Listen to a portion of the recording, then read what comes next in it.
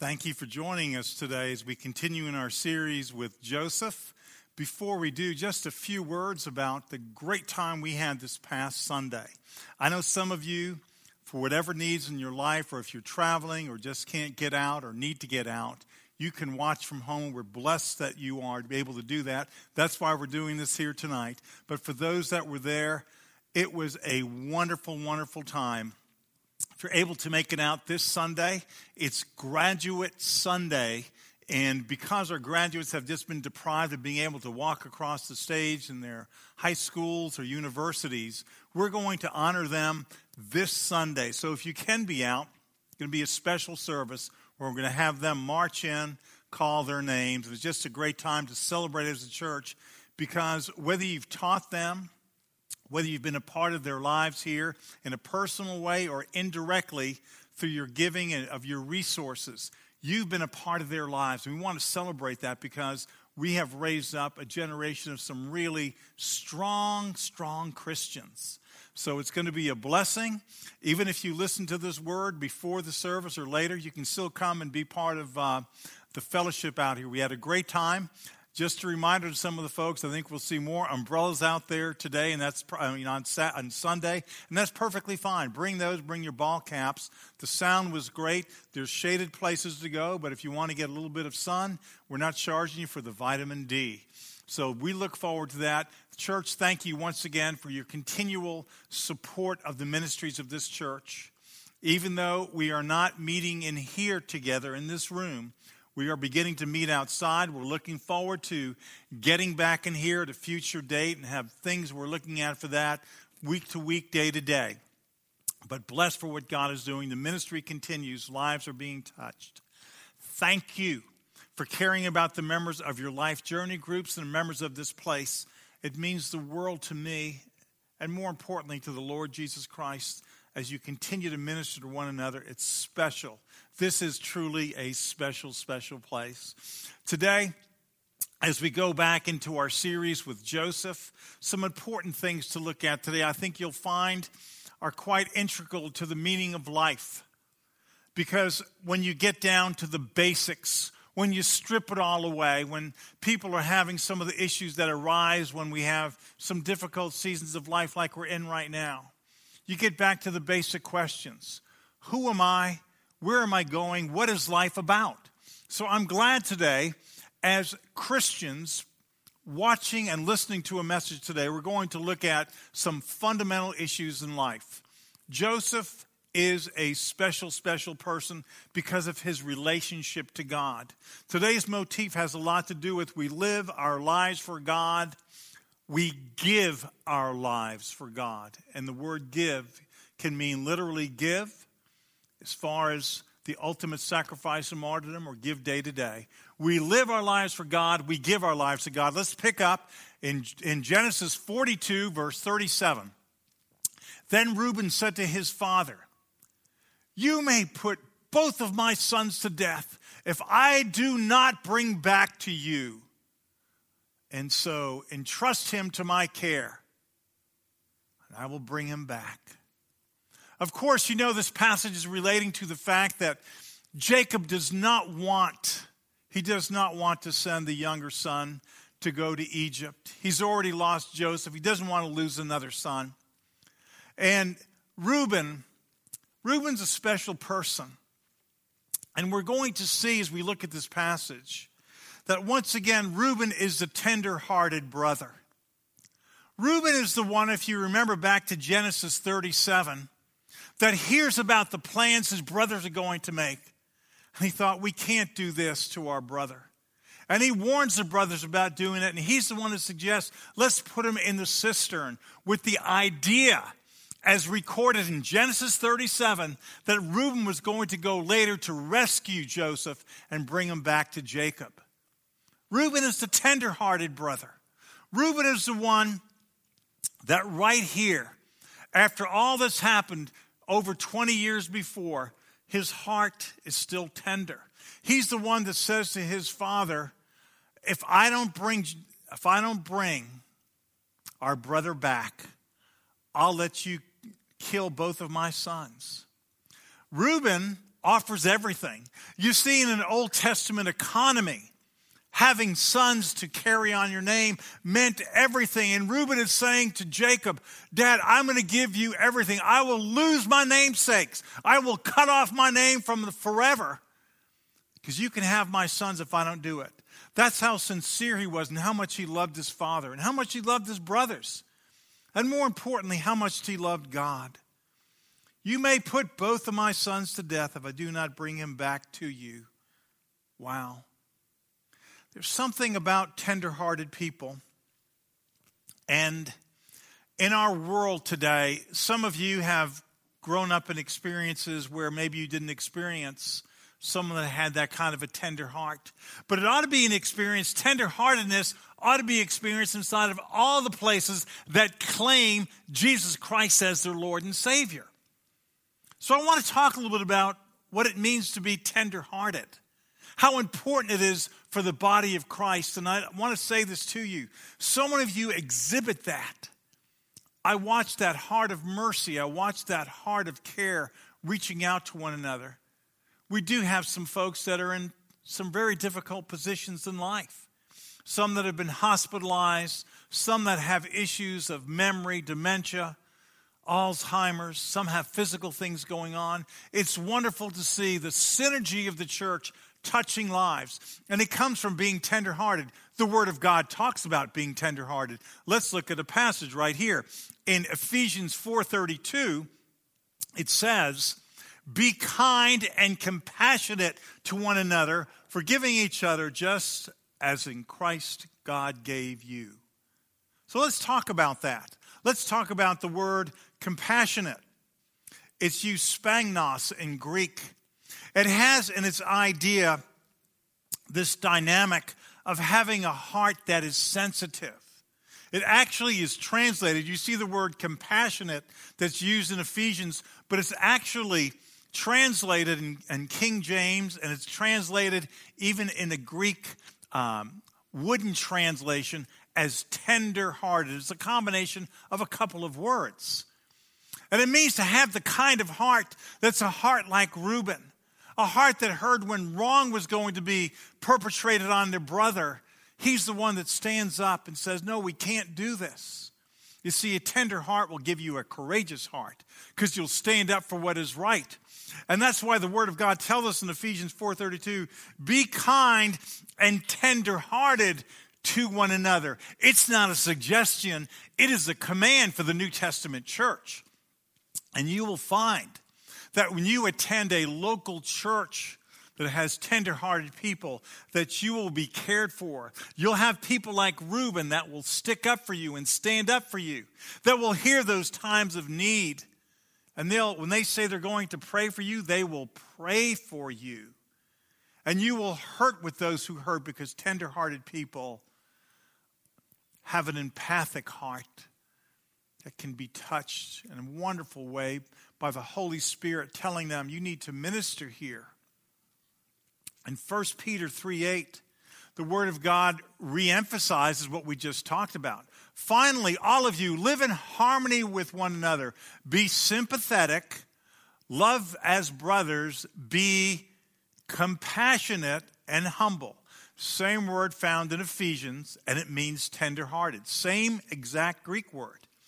And interestingly, two people, Ephesians, the Apostle Paul, and of course, 1 Peter, the Apostle Peter, two people that were known as pretty out there kind of people. But God, through the Holy Spirit, worked on their heart to give them tender hearts, to work on them. We're all working on things, aren't we? Sometimes it's easy to run to the dynamic of immediate justice and how do we take care of this? But it has to always be mitigated with the idea of having a tender heart. And there's times, just so we don't misunderstand this, sometimes love has to be tough love. Because tough love is tenderhearted because it goes to the good of the person, something that they need. It's not just placating someone or telling someone what they need to hear. It's loving them enough to tell them what they need to hear. And so many times that doesn't happen. The Word of God wants us to be compassionate tender-hearted. And I don't want to miss the fact when we're going through this passage in Genesis for all these weeks, looking at the life of Joseph, to miss some of these moments, to see how the moments make up the hours, and the hours make up the days, and the days make up all that took place in the life of Joseph. Joseph did have an advocate. There was someone there who can stand up and say that he did the right thing in the midst of that. And sometimes that means you have to stand against the crowd. And I'm glad we've got people that worship here that are willing to stand up against the crowd and say, no, this is what we need to do. I'm blessed for that. Thank you for having a heart like that. Well, as we continue to go forward, we can see some of the residual damage that happened to Jacob, the father of all these brothers. But Jacob said in verse 38 of chapter 42, my son will not go down there with you. His brother is dead, and he is the only one left. If harm comes to him on the journey you are taking, you will bring my gray head down to the grave in sorrow. Jacob, once again, after all these years, is still brokenhearted over the supposed loss of his son Joseph. But there's some real interesting things that come from what he is saying. Once again, we live our lives for God. We give our lives for God. Jacob doesn't realize at this point that in the weakness of faith and ignorance, he mistakenly believed the circumstances before him were against him, when in actuality, they were really for him. He's thinking there can be no worse thing than sending his youngest son now to go and make this trip to Egypt, when in actuality, God has worked this out where it can be the best thing for him. Jacob can't see the fact that he'll be provided with land, he'll be provided with pasture, he'll be provided with the best of Egypt. He doesn't see it yet. All he can see through the eyes of grief was that these are the worst circumstances possible. Let me ask you, church, when things are going on in life, it's so hard. When you're feeling the pain, physical pain, emotional pain, it's very hard to see the future and see a plan. It's very hard to pick out something in that and say, where is God in the midst of this? And I'm sure Jacob, in thinking how unjust this is, that now he has to send a son of Rachel, his son that he loved. How unjust is this? But God had already worked it out. And he worked it out for the point to where what was happening was really for his benefit. It takes eyes of faith to see that. I know that, and I'm aware of that as a citizen of the world. But it's important that we see it.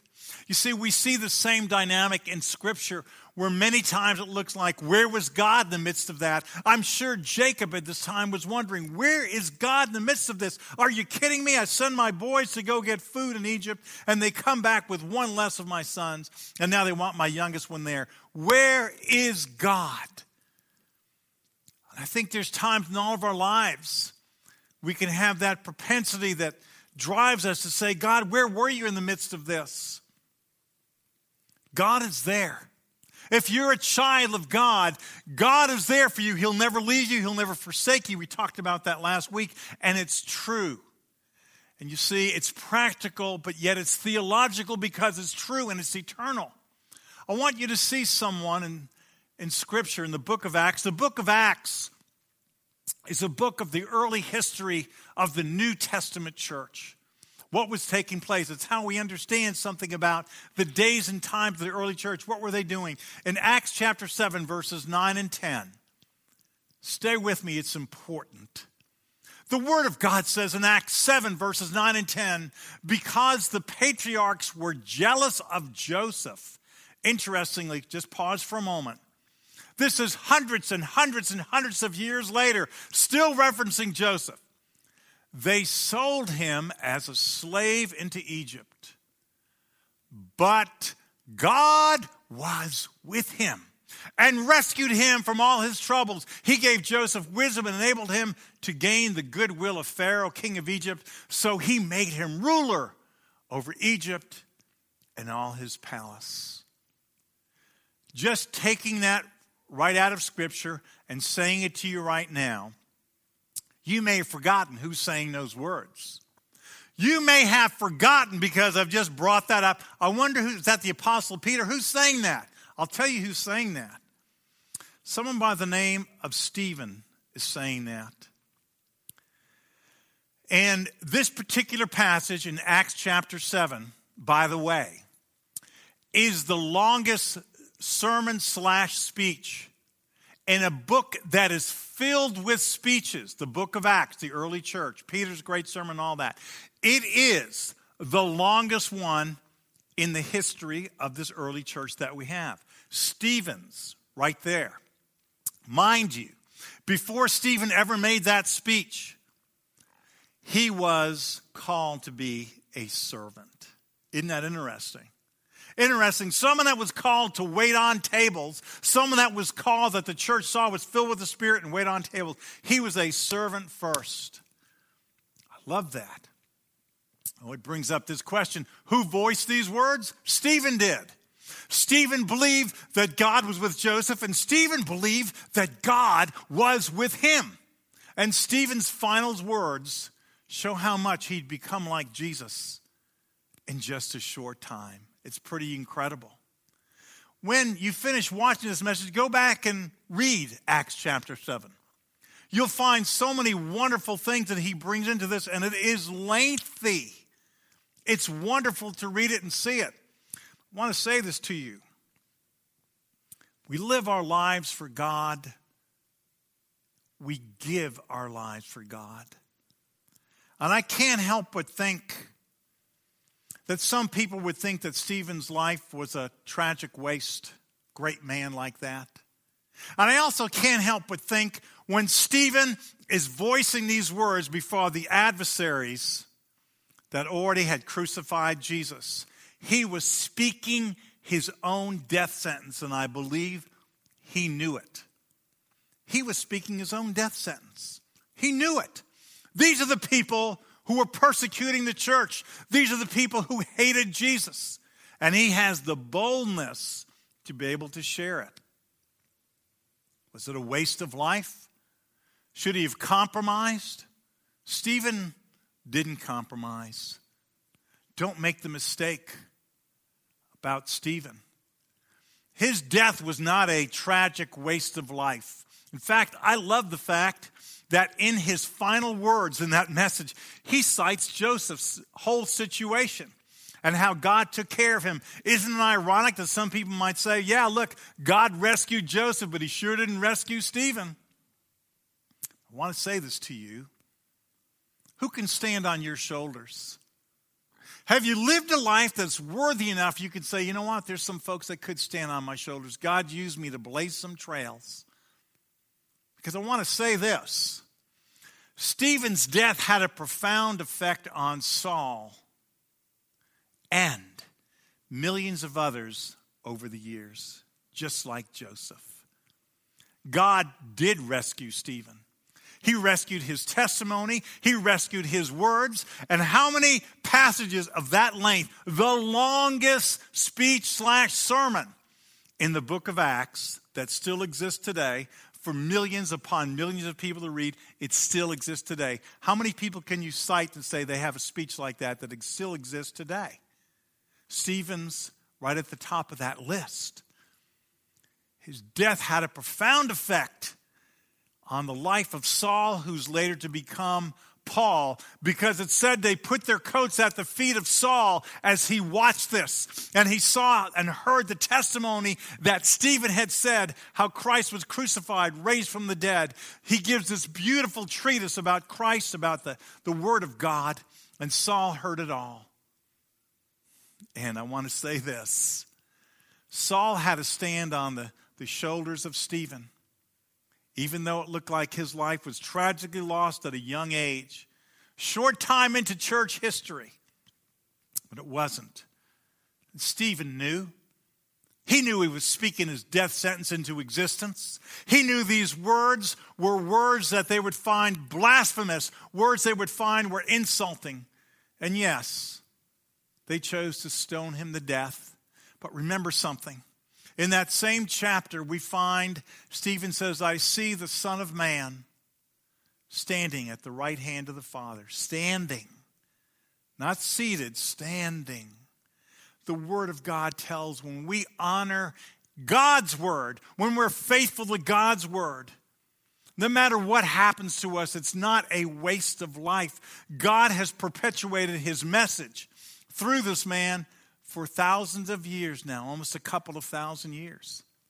And it's interesting that Stephen, when he cites the life of Joseph, says that God rescued him from all that.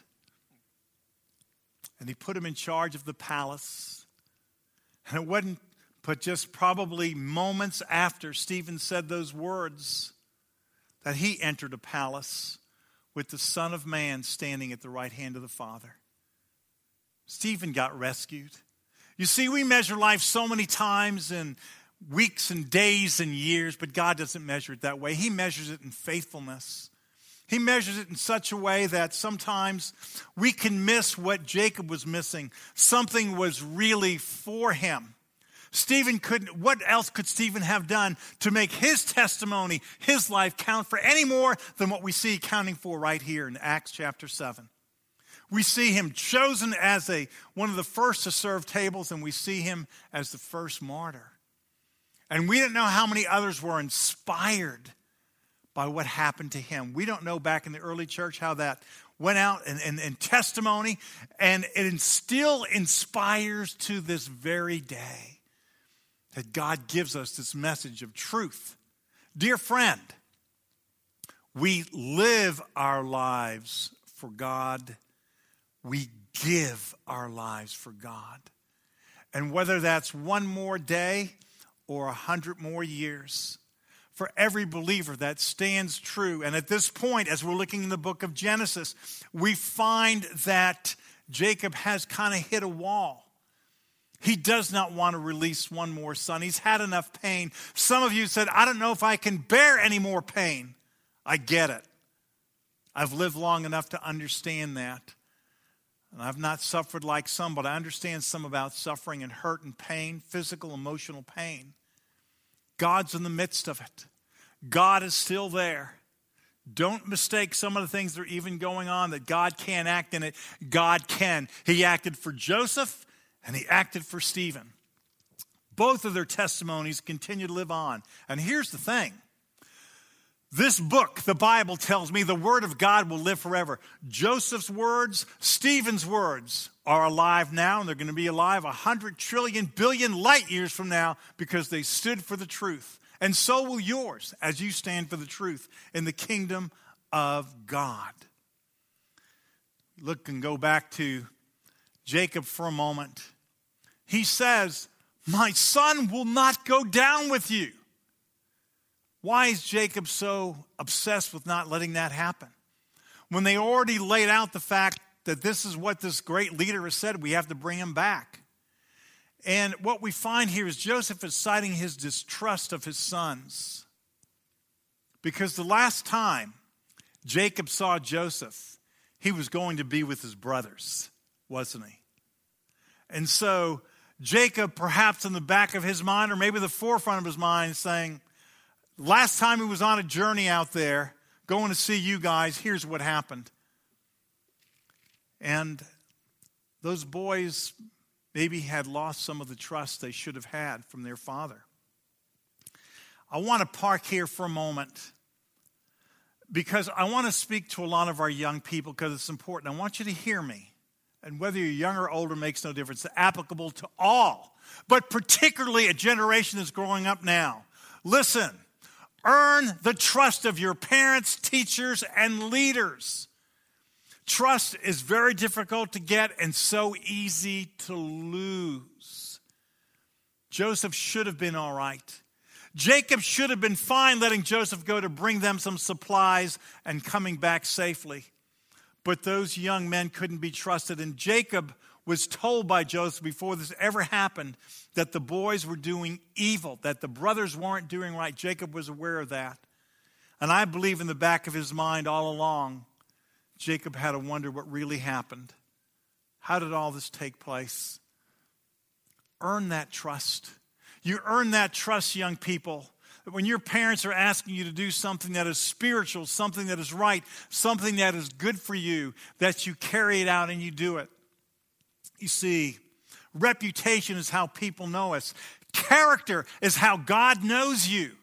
And when you're doing the right things behind the scenes, many times your parents find out, or your leaders find out, or your employers find out, and they see the character quality. More importantly, God sees it, and He will raise you up. But that's got to be earned.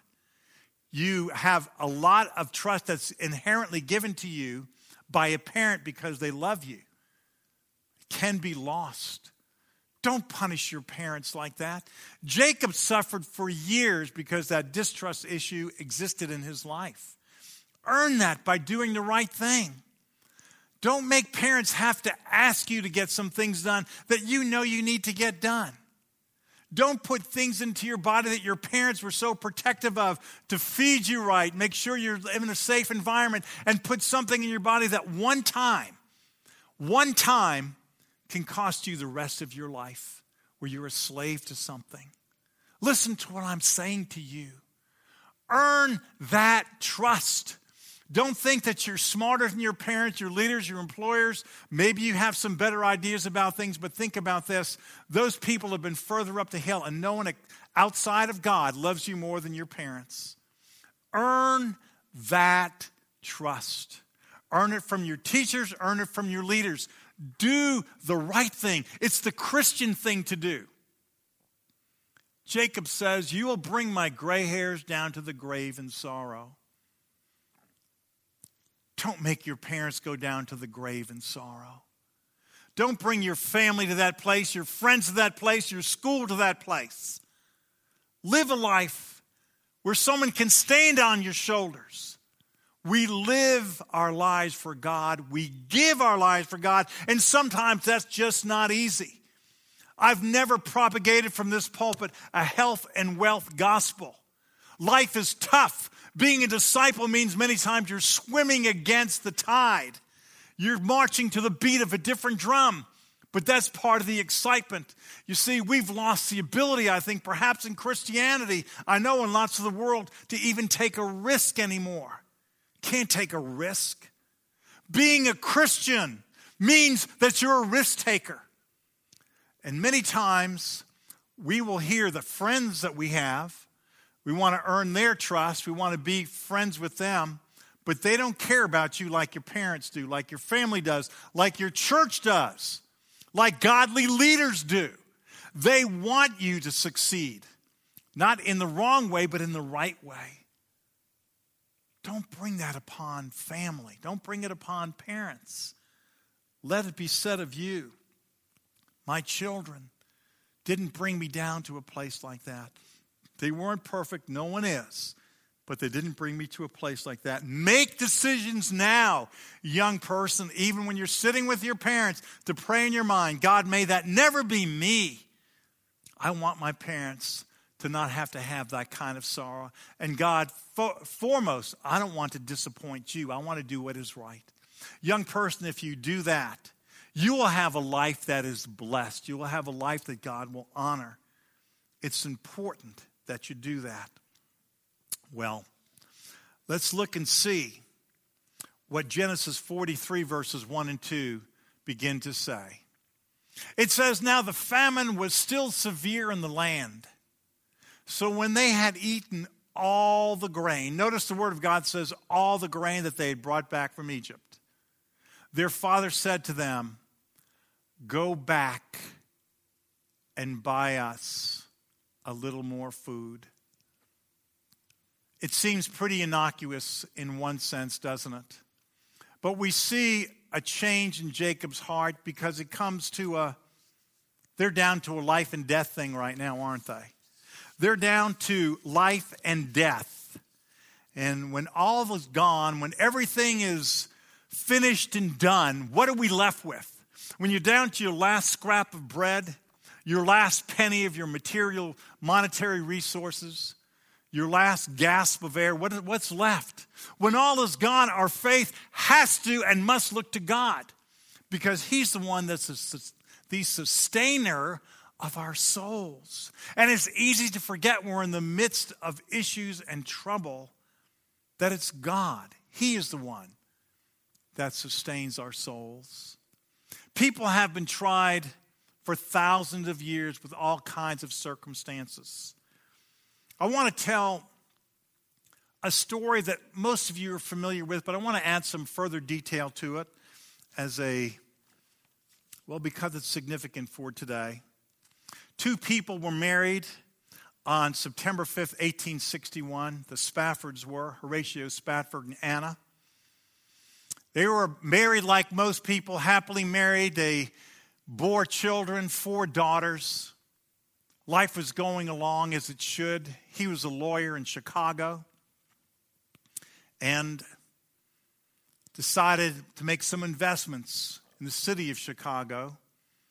And the year that he made those investments, in the spring of 1871, having put a lot of resources into that, he didn't know that in October of 1871, there would be this great Chicago fire and basically lost all those investments. Everything burned up.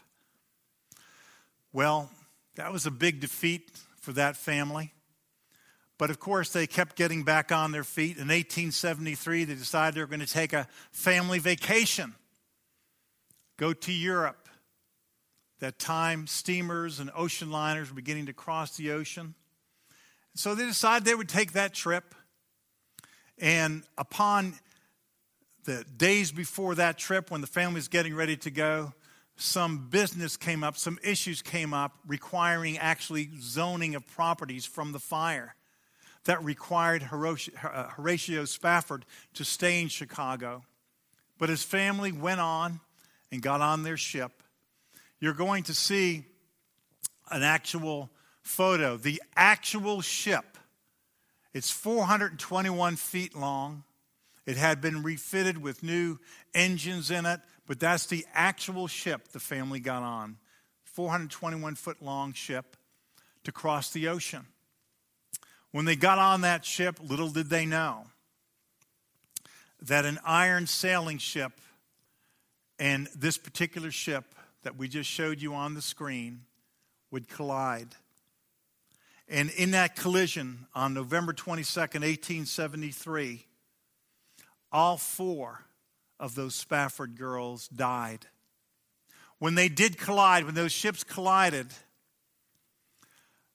the massive ocean liner that you saw sunk within less than 12 minutes.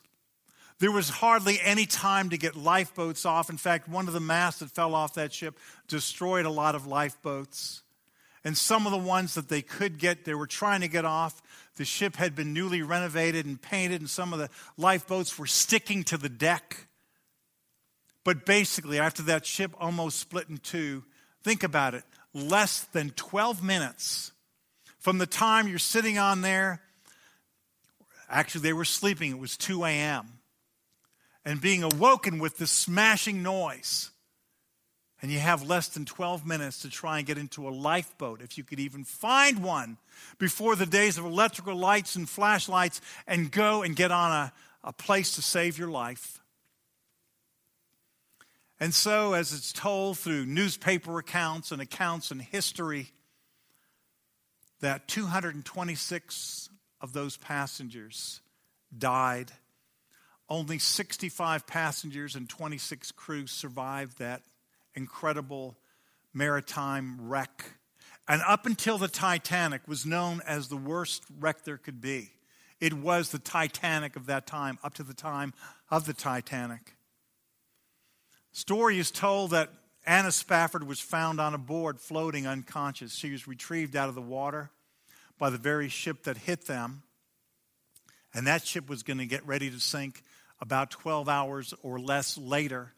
They were all rescued from that ship by an American ship that was nearby and took them on board and brought them the rest of the way to Europe. Mrs. Spafford wired back when she got there a telegram to her husband and said, "Saved alone, what shall I do?" He boarded a ship to go be with his wife, all 4 children having died.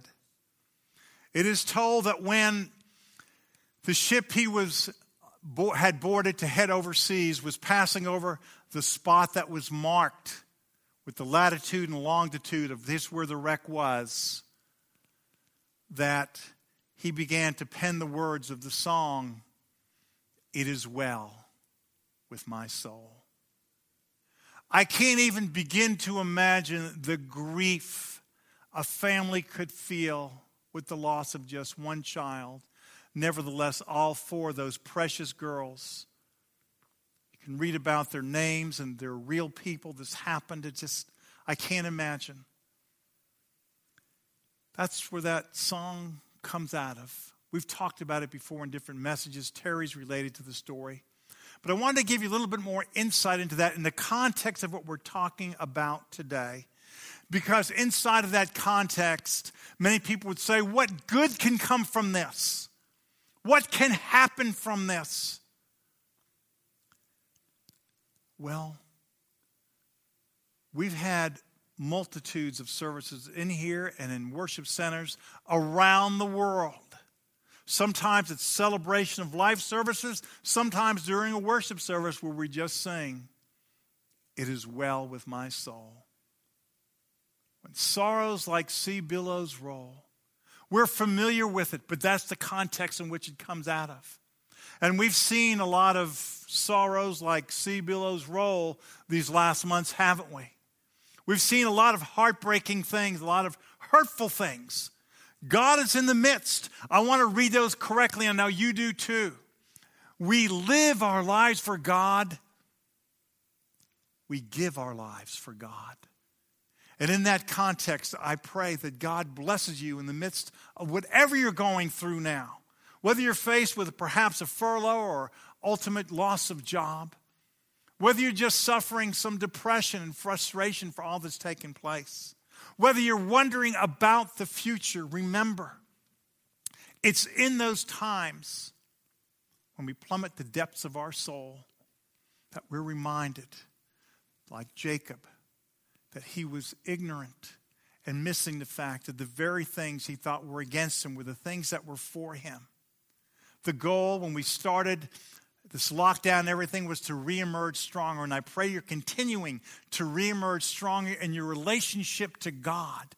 That it's growing stronger, that your faith, the darker it gets, the more you cling on to him and say, God, I'm not going to walk by sight, I'm going to walk by faith. I'm going to trust in you and believe in you. And God, I'm going to believe if you can empower someone that's crossing over the very place where 4 of his daughters went to the bottom of the sea and could write as well with my soul, I pray that you too, in the midst of all this, can say, with me today, it is well with my soul. God bless you.